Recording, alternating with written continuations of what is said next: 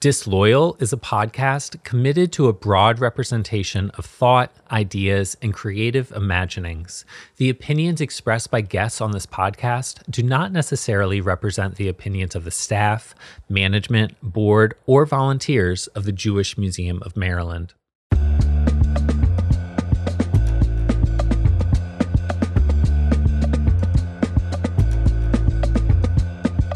For any of us who hold hybrid identity, and specifically us three who hold categorically impossible identity in air quotes, in order for us to breathe and be whole, we have to melt down these false boundaries because literally we can't exist if they're there.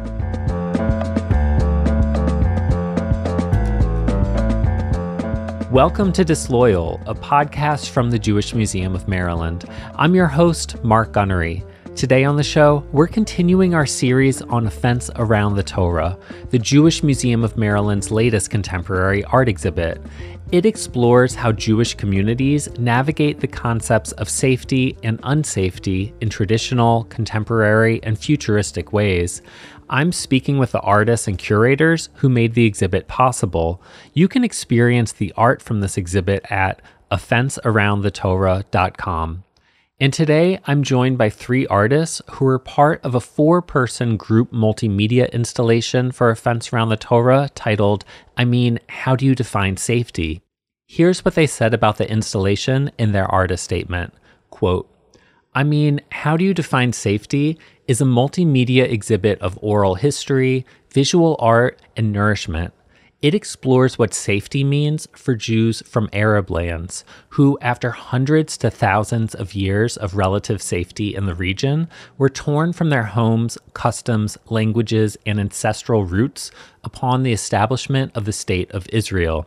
This piece explores the questions, longing, and desires of the women who are descendants of those who left. Although much was lost, stolen, and erased, remnants of our food, language, and other anchors connect us to our ancestors. End quote. And I'm really happy to be joined by three of the four artists who made this installation happen. Arielle Tonkin is a queer, mixed ashkesephardimizrahi artist living on Ohlone land in the so-called San Francisco Bay Area.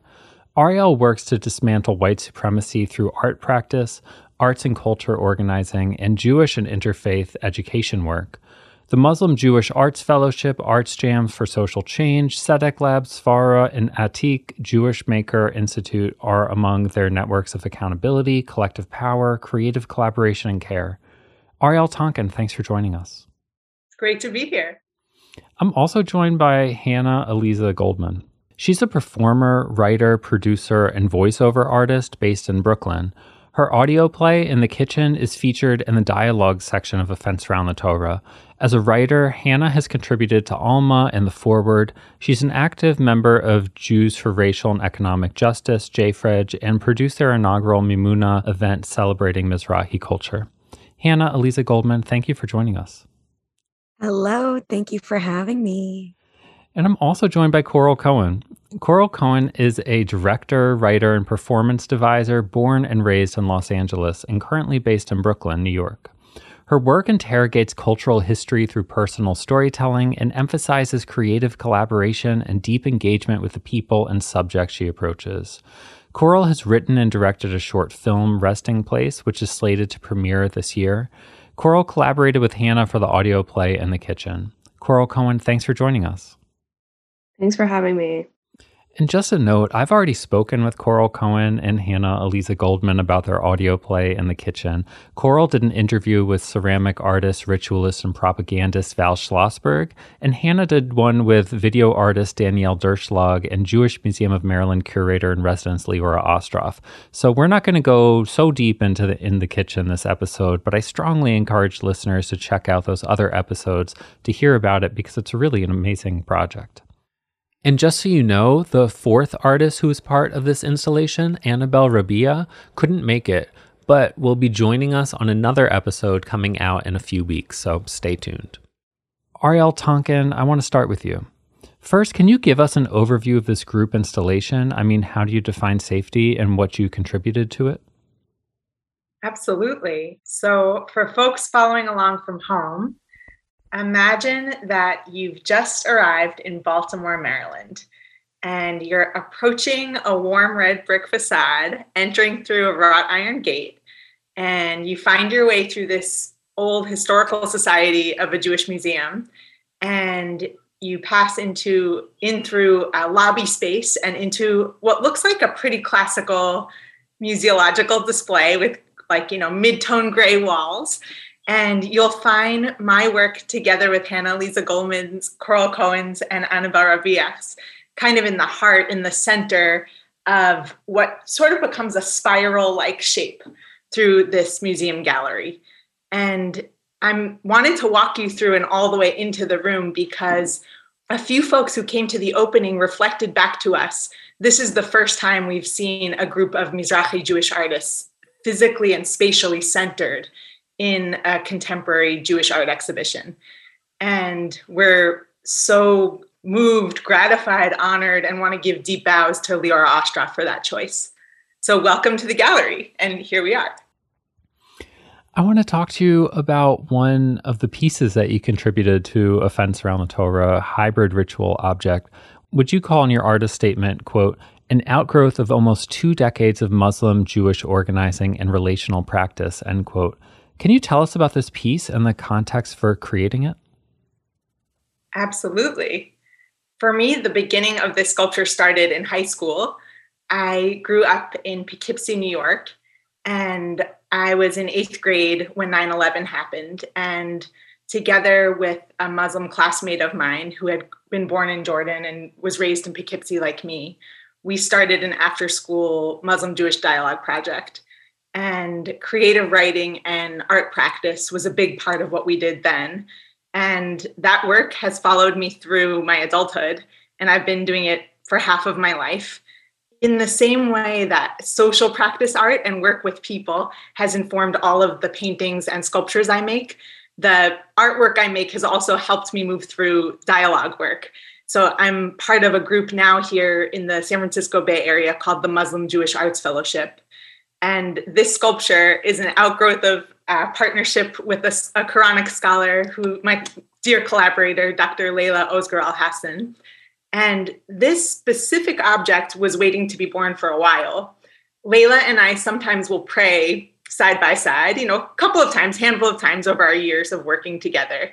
And I had long been kind of curious just from a formal art perspective around what's the difference between the rectangle of cloth that I wrap around myself and call a talit or a talis or a prayer shawl, and the square rectangle of fabric that my dear colleague Layla prays on the ground, a sajada or a Muslim prayer rug.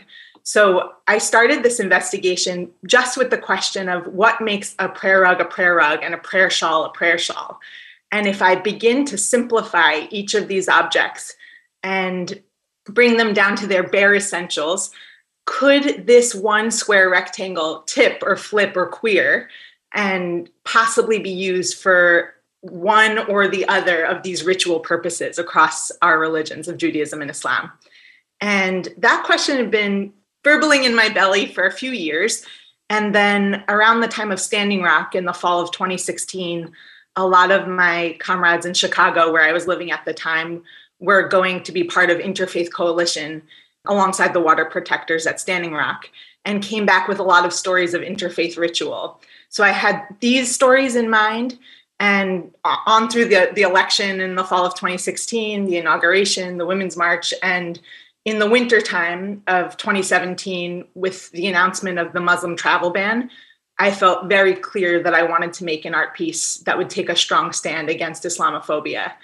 And not just as an outsider, but as an Arab Jewish person who I felt myself deeply implicated, myself and all of my family and all of my peers deeply implicated with a lot of callbacks to 9/11 and growing up, and just felt a very, very strong call to be standing in public as an Arab Jewish artist alongside dear Muslim siblings. So I decided to carry this weaving practice that I've been doing since the fall of 2016 and try my hand at really digging into this question of how this cloth rectangle could flip between a rug and a shawl. And I started playing around the streets of Chicago with Looney Tunes holes and like imagining portals for escape through the streets of the city, and thinking about the question of how could I design an interfaith solidarity ritual object that could defy a Muslim travel ban?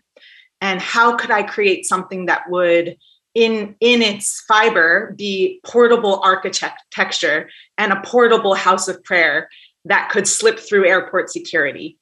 And I went to a bunch of airport chapels, first in the US and then around Europe, performing with burlap versions of my hybrid ritual object in airport chapels, sort of these interfaith, impossible houses of worship right next to airport security. And that's how I began this investigation. And eventually in Chicago, throughout this time, I also completed weaving the sculptural object that hangs in Baltimore today. You're also showing a painting called Transitional Object that is not a word I was familiar with before I saw your painting. Can you tell us about this painting and what a transitional object is? Sure. That phrase comes to me first from the theorist and practitioner D.W. Winnicott. And it's come to me through accelerated emotional dynamic psychotherapy, a modality that I practice through my chaplaincy work, and I've also used in my own healing practice. And the phrase transitional object refers to early childhood attachment and early childhood development. And y'all at home might be familiar just from your own growing up or watching the kiddos in your home or your nibblings or kids in the neighborhood, that when it comes time to separate from a parent or a caretaker, a young one will often have a small object. It could be like a soft silk lovey or a stuffed animal who replaces the caregiver in those early moments. There's a phrase that Winnicott talks about called good enough parenting. And many human beings don't necessarily get that assurance from a caregiver in early childhood that when their caregiver leaves the room, that they will be safe and that that person will come back. And so it's been used in adulthood, both in play therapy and other healing modalities, to use a really small object that can be sort of like a symbol that is physicalized of a heart connection between a person and another person. And it's a talisman that's touched and held and felt. That's a reminder that even when the beloved person or the dear friend leaves the room, there's still a felt connection through this object. And so I use it in healing work and in education work, but I also think it's really powerful to explore in artwork where we're mobilizing objects all the time. So Hannah and Coral are familiar with this from theater, from the use of props. And any religious practitioners who use ritual objects will be familiar that we use ritual objects to connect to either a notion of God or a more general concept of divinity or all beings. So I'm making this painting and sharing it with everyone with a nod to all of this, that even when we've had dislocations or disruptions or ruptures in early childhood, we still can find our way back to wholeness and loving connection in our adulthood, and that objects and art can help us do that. So I want to ask you one more question before I turn to Coral and Hannah. You've said that your artwork and social practice, quote, presences, queers, and formalizes the belief that healing through relationship can shift the fabric of social space and eventually, one braided thread at a time, shift the structure of the physical world, end quote. Can you say a little bit more about that and what you mean by that? Yes, here's what I mean by that now. Talking about transitional objects is actually kind of a great lead up, because I believe that there's a huge aspect of myself and of my soul and of my purpose in the world exists in social space and in connection with other human beings. And I think for me, that's actually like my highest purpose, is sitting across from another person and sharing a moment of deep connection and celebration of aliveness. And it's like, it can be corny or cheesy to say that out loud, but it's just like a very true and felt thing. Like, the sacred time of deep connection in a moment with another person. And a lot of the artwork that I make is about using materials and space and experiences to unlock a viewer or a participant's senses, sight, taste, touch, smell, so they can come into their body and feel an experience, hopefully, possibly, of resonance in their heart and in their mind through memories, but first through the body and through sensation that will evoke warm, deep, important, provocative, significant connection with other human beings. And sometimes when connection is impossible, and we're talking now, all the four of us through a Zoom screen and we're mediated by technology, when physical presence in space isn't possible, I've found it really powerful in my life to use objects as surrogates sometimes for connection and as portals to bring a person back to that felt sense of connection, interconnectedness with one human being and also all of humanity. So that's a little bit of what I mean when I talk about that. Coral Cohen, I want to ask you about this too, about this social and relational aspect of art. You've said your work emphasizes creative collaboration and deep engagement with the people and subjects you approach. How do those relationships shape your work, both generally and in the creation of In the Kitchen? I think Arielle put it into really beautiful words. I think I work in a similar way, but I come at it obviously from a different background. But yeah, I really see my role, especially in device theater, which is mostly what I work on, including for In the Kitchen. I really see my role as kind of being just like a presence to just let what is under the surface just bubble up. So I really see myself as just bringing together different collaborators, or in the case of In the Kitchen, really working with Hannah one-on-one to investigate some of what is actually down in the body, like Arielle said, about some of these sort of more intellectualized concepts and actually investigate what they mean on a personal, physical level. And I find that also, through a lot of sensory work, coming at stories from different angles, sort of through senses, through memory, through different kinds of prompts, we're able to find some really beautiful moments, and both in writing and in performance. For In the Kitchen, it was mostly writing. So I feel that really collaborating, bringing together people and just really letting them bring forth what is inside and working together and using each other actually to open up more, I guess, material would be one word to say, or just memory or anything. It comes out, and then that can really turn into some really beautiful theatrical moments. So yeah, I really see relationships and collaboration as paramount to everything that I do. And for In the Kitchen specifically, I think because we have been working on so many different iterations of the piece, we had a lot to build from, but also there was still so much to investigate from what had already been there. So I think it was very difficult because we were mostly over Zoom. We couldn't do so much of like the physical work that we would normally do, but it was really exciting and interesting to kind of try different experiments of how to kind of reach different moments and different levels. And I feel very proud of what we ended up making. I mean, I think I would say 100% it's coming from Hannah. I was just there to kind of pull it out and develop and, maybe bring some structure to the writing process. And I feel really honored to have that role, both for In the Kitchen and everything that I do. I feel very lucky to be able to just be in a room with brilliant people and just kind of watch the brilliance happen or the magic happen, as I often feel that it is when you're in a relationship and a collaboration and it just flows and it just happens and it feels like magic. And I feel really privileged and really lucky to be in that role and in that position because it's truly like sublime. Hannah, to speak a little bit more about collaboration, I mean, you've already done deep collaboration with Coral and others in the creation of In the Kitchen. And of course, this group installation is a collaboration. Can you talk about what it's been like for you to collaborate specifically with other Mizrahi artists, both in this exhibit and elsewhere in your work?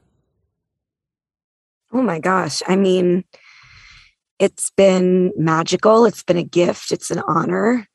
Yeah, I think working with Coral on this piece and other pieces, working with my friend Laura, El Gislasi, who does Moroccan music, working with Sivan Batat and Tom Haviv in the early days, years ago, when we were just trying to investigate what is Mizrahi art making and how do we bring our traditions to the fore. Working with other Mizrahi artists has completely transformed my life. Artists have a very special role. I think we are cultural preservers and also cultural makers. And this is just kind of stuck in my head today. I went to this Zoom event with the singer Netta El Kayam, who does incredible Moroccan music. And she said that her husband and frequent collaborator, Amitai Cohen, said that tradition is not stagnant. It doesn't just live in the past. And as artists, it's our job to bring the tradition forward and change it and make it new and make new traditions. And that to me is what's so exciting about being an artist. And I think specifically when we talk about Mizrahi culture and Mizrahi art, this is a culture that has historically been suppressed, erased, mocked, invisibilized, misunderstood. And it feels very exciting to take the power and say, this is our story. This is my story. This is how I relate to my ancestors and our culture from the past. And this is what I'm doing to bring it forward. And every time I collaborate with other Mizrahi artists, it feels like a very exciting potion that we're brewing. And, you know, there were many reasons why I wanted this exhibit to be a collaboration, but I think that was one of them, of like, what magic can happen when I bring all these collaborators together. And I worked with Coral many times in the past, and I'd worked with Coral and Annabelle on previous iterations of In the Kitchen. I'd never worked with Arielle, but I was like, I want this to be an ingredient in the potion, you know? And I think we were able to create something really special and really cool. And I'm endlessly inspired by working with these folks. Yeah, I just want to add that, like, similar to our previous conversation about collaboration, I think that In the Kitchen and how do you define safety is also in itself about finding each other and about connection between Mizrahi people. Hannah can speak more to this, but she began this project because she needed to connect to other Mizrahi women. And it was through this need for connection that she was able to bring forth so much more. So I think a really big theme of In the Kitchen that we were working with was that finding community, finding others that you can relate to in that way is honestly life-saving and life-affirming and can do so much for you. So I think it's something that's really important to us, and it's really important to the piece as well. Yeah, I totally agree. I started In the Kitchen from a place of profound loneliness, and I wanted to meet and connect with other Mizrahi women, and specifically Jewish women from Arab lands. And through the interviews that I did with other women, I was really able to establish amazing connections. And Annabelle, who is the chef in our project, I met her on a phone interview. That was the first time I'd talked to her. And I interviewed her about her story and her life. And then when I actually met her in person, a year later, she said hi, and she's like, "Hi, my name's Annabelle Rabi, but I'm in the process of changing it to Rabia." And I was like, "I know, I remember, because Rabia means spring, and in Iraqi Arabic, and you're trying to go back." It was just I met so many people from a very deep, and we interacted on a very deep plane. Those connections were really special. So I'm going to ask Arielle first, but anyone else can jump in on this because I'm curious what you all think. I'm curious what it's like to bring Mizrahi culture into spaces that are much more rooted in Ashkenazi culture, like, well, the Jewish Museum of Maryland. I wonder what's that like for y'all.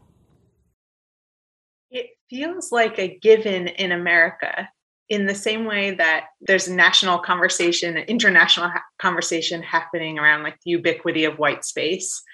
It feels like a given in America that institutional Jewish space is Ashken normative, as we say, is culturally, normatively Ashkenazi. And so it doesn't feel remarkable to be invited or to present work in a context that isn't Mizrahi centric. I didn't grow up in a melach or like surrounded by that part of my family's home culture. So I've been formed in a context where Moroccan culture would be threads to pull out and search for and find and give loud voice to. And that's part of the thrill of getting to spend quality time with Coral and with Hannah and with Annabelle from a distance, is all of a sudden in the space of the four of us, there's this electric charge and force field of like, oh, we have our own social space. So to bring it back to that social space versus object space, the more of us there are, and among the four of us, there's just a very strong electricity. We all of a sudden bring a world with us. And it's been indescribable, beyond bigger than what we could have imagined, what I could have imagined gift, to have a huge room to fill our work with and to fill our sound with, that we could then inhabit and vivify and breathe life into.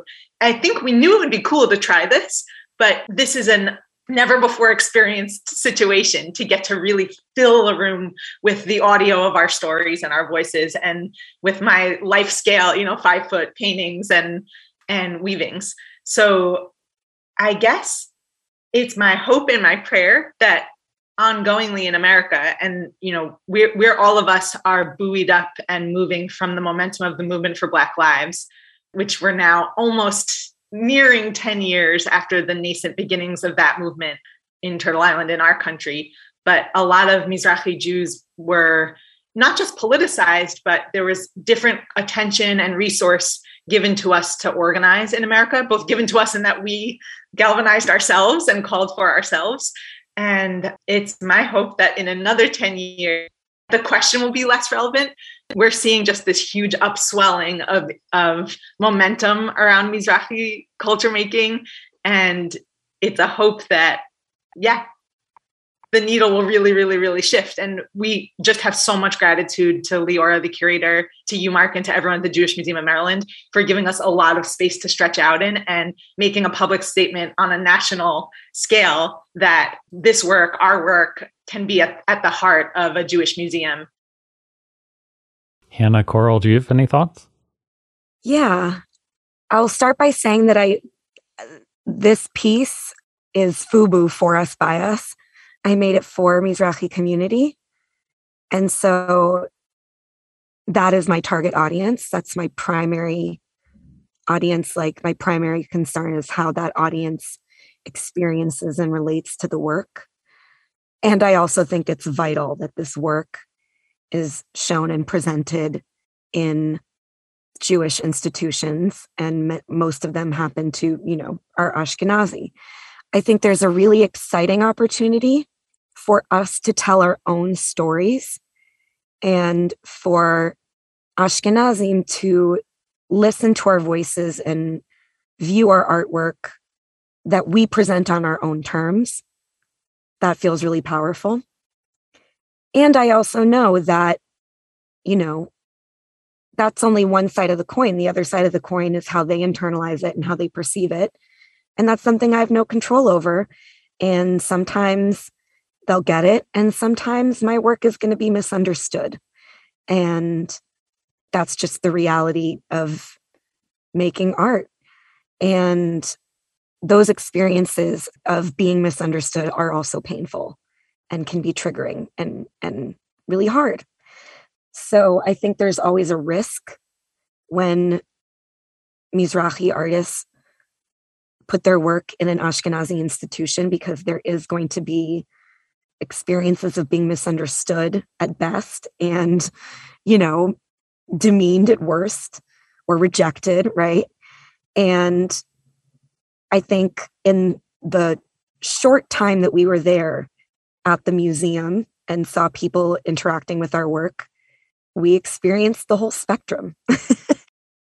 The other thing I will say is, like, I think it was amazing that we had that room in the center of the museum. And also, we were put under the heading of how do diverse Jewish voices make space for themselves, and given that label diverse, right? Like an automatic othering, which is true, right? That's what we are all exploring in our work, is how it feels to be othered.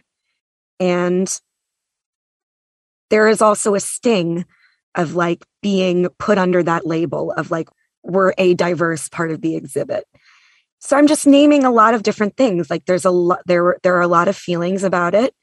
I think overall it's a net positive, and I'm overjoyed that our work was selected. I think not only is it Mizrahi, it's multidisciplinary. It questions Zionism, and it's not easily digested or understood, especially for a traditional museum artist, for a museum audience. And I'm so grateful that we were given the opportunity to be shown in that way. And I think, as always, there are lots of complicated feelings about it. The last thing I'll say is that one thing that I am struggling with a little bit in my work is, right, like the piece is called In the Kitchen, and it's a lot of it is about food. And I have noticed in the past few decades, there has been a trend in Jewish institutions to tokenize and exotify Mizrahi food as a way to show that, oh, look, we're being progressive, but it never goes beyond the food. And I really want my work to have food as a starting place, a jumping off point into deeper and more difficult conversations. And so I do worry that that may be one of the ways that the work is being misunderstood, that people are like, oh, wow, I love spices. Isn't this great? And not really delving deeper. I'm getting so much life from hearing you say this. And I'm also realizing, like, it's talk about like Mizrahi normative space, like just getting to be in a Zoom room with you all gives me strength and courage. Like, first of all, broadens my lens so much and takes my own Mizrahi identity from those threads and like little bits of evidence to then vivify with artist imagination into something huge. It like turns it into, there's just so much more inputs and felt sense and a live relationship, and not just a grasping towards the past. +1 to everything you said, and wanna underline and highlight for folks listening at home that it's not just a feeling of potentially a lack of Mizrahi spaces to exhibit or platforms to share artwork, but all of us are politically progressive and left-wing, and all of us deeply uplift Palestinian rights through our work and all Arab lives through our work. And there's a lot of complexity.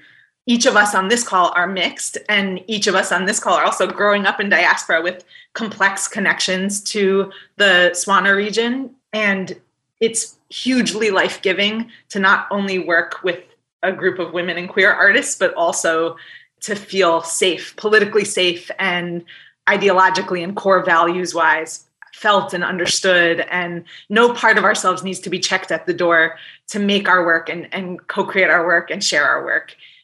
Just like, I want to add one little thing. I really agree so much with what Arielle and Hannah both said. Yeah, I'm just so grateful for the opportunity and the space in the museum. And I'm also very aware, and I became like very viscerally aware when I was in the museum about how putting my work out there and also standing by my work physically, like, made me have to sort of be a representative for this community in a way that I think I know that so many other marginalized artists and voices have spoken about much more eloquently than I can. But I think really having that visceral experience of being the one or being the representative, or having to sort of explain an entire culture or in an entire group of people, a very vast diverse, multi-experienced group of people. There's a lot of pressure there, and there's a lot of kind of mixed feelings about that. I just want to reiterate how powerful it was to be with Arielle and Hannah physically in space, and with Annabelle also with us in spirit in the museum and also in this exhibit, just to have that strength in numbers, to have that connection and to have that comfort of home. And honestly, I just want to say, when Arielle and I met, it was like a long lost sibling. Like, it really was so powerful. And to have that is so, so important, especially when your body is on the line, literally in the space. And it was really, I have to say, the first time I felt that so viscerally, because so much of the time spent making this work in the kitchen was spent during a pandemic where I wasn't physically in space out with my work and having to kind of defend and speak on it in that way. It was a very new experience for me, one that I'm sure I will continue to have, but one that I welcome in some way, because I think that it's so important to have our work out there and in these normative spaces. And again, I really want to highlight how the Jewish Museum of Maryland really took care and sensitivity with our work and putting it in the center of the room, giving us so much space. I really applaud that, but it's a mixed bag for sure, as what Hannah said. So yeah, I just wanted to add that in as well. So I'm going to throw this to Arielle. Like Hannah mentioned earlier, the pieces in your group installation deal with Zionism in both explicit and subtle ways, and especially in how it relates to Arab and Jewish identities. I'm curious what you were interested in saying about Zionism here, especially at a Jewish institution like the Jewish Museum of Maryland.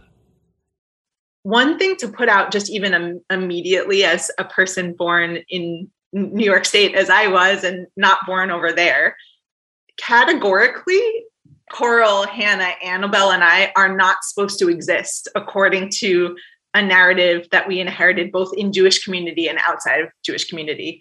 And what I mean is, all of us were raised in a context here in North America. And I think we span the coasts in where we were raised, but there are Arabs and there are Jews, and there's an Arab-Jewish conflict. And this is in the water from when we're really, really, really, really small. So take that truth and then put it next to the fact that our foods and our cultures and our songs and our stories and our histories we're not surrounded with those in public space. And we're a mixed group in terms of who had those inputs at home and who didn't. But to be a young person finding our ways through that reality is to know that, categorically, these parts of us aren't allowed or aren't even extant. And so for me, I found my way, I think, through Muslim Jewish organizing, as I described earlier, towards my own Arab identity. And I actually really do think that weaving a hybrid ritual object helped me see and realize that I could make something that could share a spine, but also never really collapse or be flipped or queered or become one. These are distinct bodies and zones, even if we share a neural network system. So why is this my way of answering the question about Zionism? Because a friend, Binya Coatz, actually a dear arts and culture maker and translator here out in the Bay Area, recently was talking about how apartheid logic that is instated through nation state system and reinforced through militarized capitalism every day trickles down from the state level, the institutional level, and even on down to the nuclear family level. And each family in the time that we're growing up in has to be its own fiefdom. Each nuclear family has to somehow sustain this small unit of people. And it serves to just really cut us off from each other as communities and to become, these ossified units that have to struggle so much to bring in every aspect of resource to be self-contained and self-sufficient. And that statement, that feels so close to home that for any of us who hold hybrid identity, and specifically us three who hold categorically impossible identity in air quotes, in order for us to breathe and be whole, we have to melt down these false boundaries because literally we can't exist if they're there. So how does this relate to Zionism? I think I'll speak just for a couple more seconds about this. I'm a traditionally observant Jewish person. And for me, Zion exists in my cosmos, in my theology. And just like my hybrid ritual object is hung like an asymptote in the gallery and a gesture towards like a strong yearning, but never a full approach or a full completion, for me, Zion is in some ways an imaginal space to yearn towards. And there's tremendous complexity as someone with Moroccan heritage and in terms of how Jews of Morocco were brought both to Israel, Palestine, and brought out of Morocco to other places, just even in my grandparents' lifetime, so not so long ago. I'll pause there. No, there's one more important thing to say. I was speaking with a comrade of ours, Michal David, the other day, and with every year that I do my work, I feel clearer and clearer about my positions about that I'm an anti-Zionist and I want my work and my life to follow that truth. And I'm also an Arab Jewish person in America, and a lot of my family lives over there. And a lot of my family holds different politics than I do. And the partisan lines and the politics and the ideology that mostly white dudes have allocated and divided and set in place cannot separate me from my family. Literally, the fault line is inside of our bodies. It's very, very different than our white or Ashkenazi leftist comrades who don't necessarily have a felt connection or a family connection to Israel, either theologically or in terms of the state itself. It's very complex for us. And I feel very firmly, and I take so much strength from this artwork and from my colleagues from Coral and Hannah and Annabelle, that I refuse to be quarterized and I refuse to be subdivided further. And I demand a nuance and full support from the whole Jewish community to understand the complexity that I hold. And I also want to give a call to action that every Jewish person in America should be orienting energy maybe less to this question of like, how do you feel about Zionism? And maybe more to a question of how do you feel about all of the Arabs in your life, Jews, non-Jews, everybody? How are you giving attention, resource, learning about history, and finding ways to really, really uplift us and incorporate us into your whole sense of what Jewish peoplehood is? That's Arielle Tonkin. I've also been joined by Hannah Aliza Goldman and Coral Cohen. The three of them, along with Annabelle Rabia, created the multimedia exhibit, How Do You Define Safety, for the Jewish Museum of Maryland's exhibit, A Fence Around the Torah. Thank you all so much for joining us on the Disloyal podcast. Thank you, Mark. So good to be together. Thank you.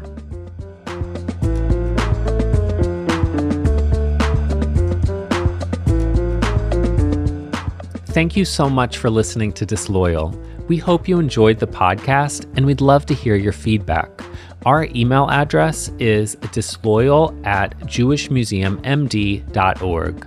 You can follow us on Twitter @JewishMuseumMD or on Instagram @JewishMuseum_MD.